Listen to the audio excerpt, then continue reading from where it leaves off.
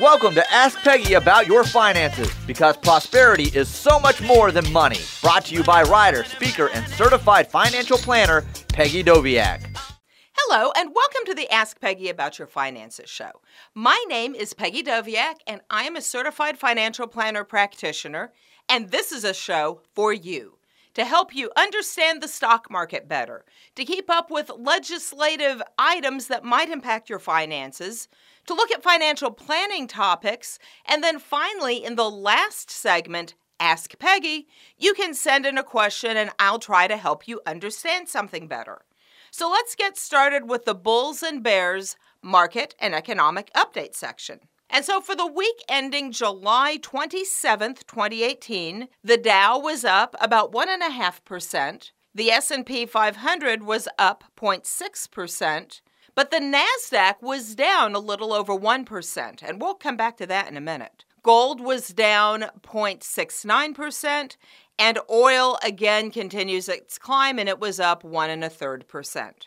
So why was the NASDAQ down last week when the Dow and the S&P 500 were both up? And the easy answer is Facebook. On Thursday, July 26th, Facebook lost $120 billion, with a B, dollars of value. It's the largest one-day drop in any kind of recent market history by a $30 billion, again with a B, margin. So what happened was earnings missed expectations, and they came out and provided some kind of weak guidance. Guidance is where a company tells you what they think is going to happen next. And they're expecting some slower user growth. They're looking at decelerating revenue, which means they're going to earn less money through advertising in the third and fourth quarter. I think some of this is a function of just the cyclical nature of how stocks like these work.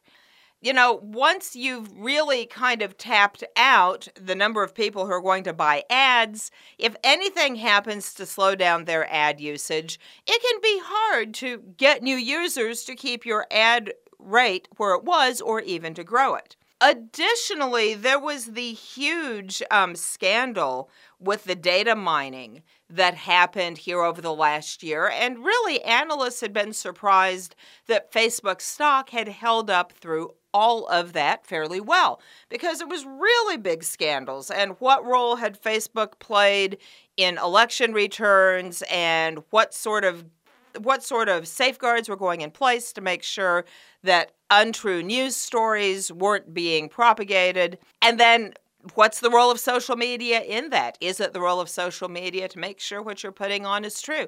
It's been very complicated, and the stock has been unbelievably resilient through all of it until now. And I really think this was probably all of that coming into play at the same time. So you have fewer users, you have slower growth, you have the fallout from the scandal. Additionally, because they're going to be adding quite a few security measures, Mark Zuckerberg said that he was anticipating those costs to be very high, which would throw you into a negative revenue stream even if your advertising wasn't dropping off. And in addition, Facebook isn't the only show in town, and some of the other social media platforms have become a little bit more popular with younger users. No one thinks that Facebook's in any real kind of trouble here, but this is why I'm not crazy about investing in single stocks. I think you're safer in an index. You know, Facebook went down 20% on Thursday, which is just staggering. It's a crazy huge loss. But the NASDAQ only closed down 1% for the week. Now, it might have been a little bit lower if you'd looked at it as of the close on Thursday, but it certainly wasn't anything like 5%. So what you want to be careful of is that you diversify. If you aren't in just simply single stocks, you're much less likely to get hit with the one-day 20% surprise. Yeah, everybody kind of thought Facebook would have a day of reckoning.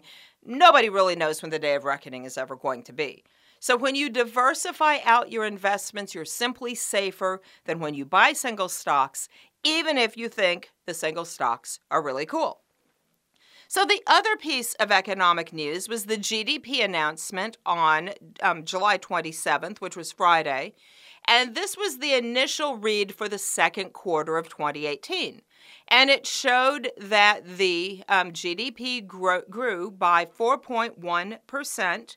Now, GDP is a combination of personal consumption, business investment, government, and net exports.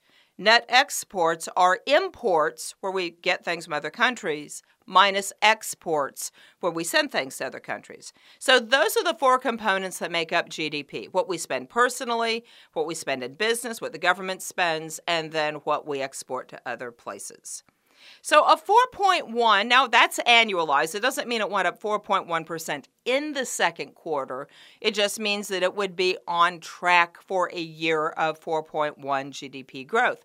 It's phenomenally good. Okay, you can't take anything away from the 4.1% number, but I do think that it's important to know that there's the expectation that it will be closer to 2.9 or 3% for 2018 when we get to the end of the year.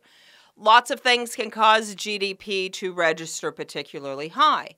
It's possible that one of the things that made this GDP number so unbelievably high was a concern about impending tariffs, which would impact your net exports number, because everybody was trying to stockpile and do as many deals as they could before any tariffs went into place.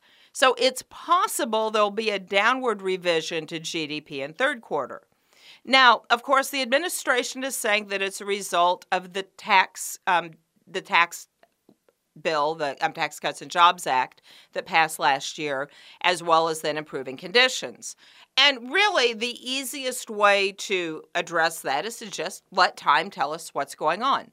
Most analysts don't think we're going to keep the 4.1%. They don't think we're going to be higher than that. So, I don't want to take anything away from a good number, but I do think that when you realize there was a lot of business that went on in second quarter, that it might make what happened in the second quarter make more sense in the long run. Thank you to Voices of Oklahoma, KVOY 104.5 FM, for the opportunity to share my ideas. Thank you also to Sports Talk 1400 in Norman for production and studio assistance. Welcome back to the Ask Peggy About Your Finances show. This is the legislative update, and today I want to start out talking about the Consumer Financial Protection Bureau. Remember that was the bureau that was originally headed or comprised by Elizabeth Warren. She wasn't actually ever the head of it. And it was designed to help keep consumers safe after some of the bad behavior in the financial sector, especially after 2008 and following. Well, under the Trump administration, Mick Mulvaney took over as temporary head of the CFPB. And a lot of the work that they were doing changed in focus, where it became more a way of promoting business so that it would help consumers at the end of the day because business was better, and also just no longer enforcing any of the rules. The CFPB had been kind of gasping for air for a while. Well, it looks like maybe it's going to begin to function more in the way that it had originally been designed to function, although with quite a few changes. First of all, Mick Mulvaney was only interim director, and so Kathy Kraninger is now the nominee for the permanent director. She's an associate of Mulvaney's. It's expected that she'll get it, but I'm kind of hoping that with Mulvaney focusing on other things, CFPB can return more to what it was originally designed to do, which is to keep people safe. One of the things that Mulvaney reinstated before he left was enforcement of rules. However, rather than going in and suing companies, as is what happened more under the Obama administration, where it was very punitive towards financial firms that had been bad actors to the public, Instead, they're looking at creating more of a collaborative approach to where they talk to the companies that have been accused of the bad behavior and try to get them to change. There are penalties and fines. The dollar amount is much lower than what was typically coming out of the Obama administration. And then additionally, CFPB has said that they will enforce less harshly the rules on people who self-report. Now, as much as I am a fan of financial firms acting in everybody's best interest, and I'm really kind of concerned a little bit with this collaborative view because it may just simply be people who know each other who are working together and, they make tons of money. A fine needs to be strong enough money to get someone's attention, or they'll just pay the fine rather than change their behavior. So I'm hoping we're not going there. But if there was an incentive for firms to self-report and to stop the behavior they were doing and act more in the consumer's best interest, this might, at the end of the day, work out all right for consumers. We'll just kind of have to wait and see. They had stopped the enforcement altogether, which I thought was incredibly depressing. But now that they've started enforcing it, but more as a collaborative effort, I think it is a step in the right direction. We'll have to see what happens. We'll have to see whether or not the consumers are really being protected by this agency. Time will tell. I'll let you know what I see as I'm reading things, and we'll just go from there. The other issue is a little bit more of a discussion on what has happened since the Department of Labor fiduciary rule has gone away and how it's impacting specifically the advice that is given to actual qualified retirement plans, things like 401ks, 401as, 403bs. If you think of it, if you work for a large company, if you think of it as your company retirement plan, that's a pretty easy shortcut to understanding what a qualified retirement plan is. And remember, the fiduciary rule for the IRA rollovers has gone away. But again, maybe just a smidge of good news this week. They're saying that they are going to more sharply enforce who can actually advise plan assets. So that I actually really wasn't even aware that financial advisors who weren't holding out the fiduciary standard were giving people advice on their 401k, and I'm assuming getting paid for that.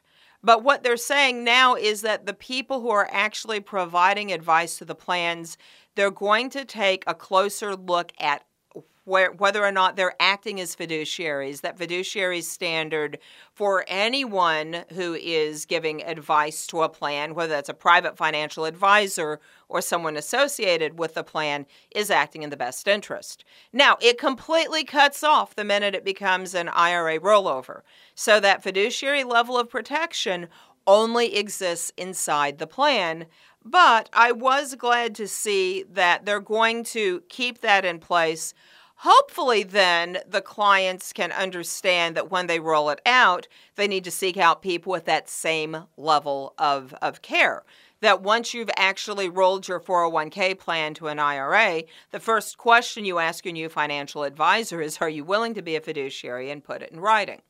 Because investment advisors have to be fiduciaries by law, and there's nothing actually prohibiting people who follow a brokerage model from holding a fiduciary standard. It is complicated. A lot of the firms don't want them doing it. That doesn't stop you as the consumer from demanding it before you'll do business with them. And I really think at the end of the day, that will be the easiest way to change the hearts and minds of the financial services industry. Because if they can't get people to work with them unless they're holding a fiduciary standard, then it's much more likely they'll be interested in doing so. Thank you to Voices of Oklahoma, KVOY 104.5 FM, for the opportunity to share my ideas. Thank you also to Sports Talk 1400 in Norman for production and studio assistance. Welcome to the Plan Your Prosperity segment of the Ask Peggy About Your Finances show. And I want to start this with a true story. Maybe 10 years ago, I got a phone call from a woman who had been to a seminar the night before. And the guy who was holding the seminar at a restaurant, so, imagine the cold plate of fettuccine or the cold plate of spaghetti and the investment information being given out, told the people in the audience that if they didn't have $1 million saved in the bank, that they would be eating cat food during retirement. I swear that's a direct quote. He told them if they didn't have $1 million in the bank, they would be eating cat food. Of course, that was unless they bought the product that he had that was magically going to solve all of this. So the woman called me up and she was completely freaked out and she said, "Oh my God, am I going to be eating cat food during my retirement?" And I said, probably not. But the way you know how your finances are for retirement is to calculate your need, figure out how much you've saved, and then figure out what any kind of difference is. So on this episode of the show, I want to give you some tools to put in place so that you know whether or not you're on track to be okay during retirement. And I am going to tell you right off the bat that to do these calculations, you've got to have a cash flow calculator because everything we're going to talk about compounds. So that can get really difficult. There are calculators online. If you ever use an online financial calculator, you've got to dig under the hood and make sure what the assumptions are. And I'm going to tell you what all of those are in this section so that if you're using something like that, you can make sure that the assumptions that you're making are the same thing that the calculator is making. Or you might want to contact a certified financial planner practitioner. Let them help you do this. It's a pretty straightforward model, actually. You understand it once you see it. You just have to know what all the moving parts are. And like so much of financial planning, you need to start with your cash flow. How much money are you spending today? Honestly, I'm not a big fan of saying, oh, well, you're going to use 80% of today's spending. There's lots of rules of thumb that people will throw out there at you as to how to figure out how much you're going to spend. I think that's super risky. I think you really need to calculate it out a little bit more closely than that because if you're wrong on any of these and you're really wrong, it'll throw the whole plan off track. So how much do you spend today? Now look at those expenses. If you've got a mortgage, is it going to be paid off by the time you retire? And if it is, are you going to stay in that home? Are you maybe going to downsize? Or do you want a vacation home? Because if you downsize, you save money. If you want a vacation home, now you've spent more than you're spending today. You may have some costs that taper off, but remember, you'll have possible health care costs, especially if you retire prior to 65 when you're eligible for Medicare. Have you saved anything for long-term care, or do you have a policy? Because if you haven't done any of that, then you're going to need to have a little bit of money set back for that as well. So try to come up with what the number per month is, and then you'd multiply that number times 12, and then you'd inflate it at whatever inflation rate you choose for the number of years until you're ready to retire. So let's say you're 10 years from retirement, and we assume inflation runs 3%. So you'd put that in, and then that will give you the value of how much you need on day one of retirement per year. Then from that, you subtract off any pension benefits you're getting. Maybe you've got a pension through your work, maybe you've got Social Security. All of that comes off, and probably you still have a little bit of a deficit. Maybe you don't. If you don't have a deficit, you're in great shape. But if you have a deficit, then you need to figure out how much money it will take for however long you are in retirement to meet that deficit need. So the first assumption you have to make is when you're retiring. The second assumption is inflation. The third assumption is how long you're going to live. You know, with medical technology the way it is, people are often living quite a long time. The next assumption is how much will that money grow during retirement? Because it'll probably be invested. What kind of rate of return do you want to use as an assumption for that growth rate? Probably, again, you want to talk to your certified financial planner practitioner about that. Remember that growth will be offset by inflation, so in retirement, your money only grows by an inflation-adjusted amount. But if you need $110 in a year, and you can make 10% rate of return, you only need $100 today to meet the need. You have the $100 that makes 10%. At the end of the year, you have the $110 need. Your retirement need does exactly the same thing. So the money you need today for a need you have 30 years from now is sharply discounted because it's got a lot of time to grow. That's why you've got to use a financial calculator. There is a way to do this math longhand, and you never, ever, ever want to do it. So calculate how much you need then as a lump sum on day one of retirement to meet your deficit, and then figure out in the time you have left how much you need to save every year. And again, you'll want to decide on a rate of return. Maybe it's a little higher than the rate of return in retirement, but that's a really personal decision that you have to make. So today's money, inflated forward, subtract off any benefits you're getting so you have the need, figure out what that is as a lump sum for your entire retirement period, and then save that amount in the period of time. If it's not possible, you can work longer or spend less, and those are the two easiest ways to begin to control it if the number you're left with isn't a number you really want to try to meet.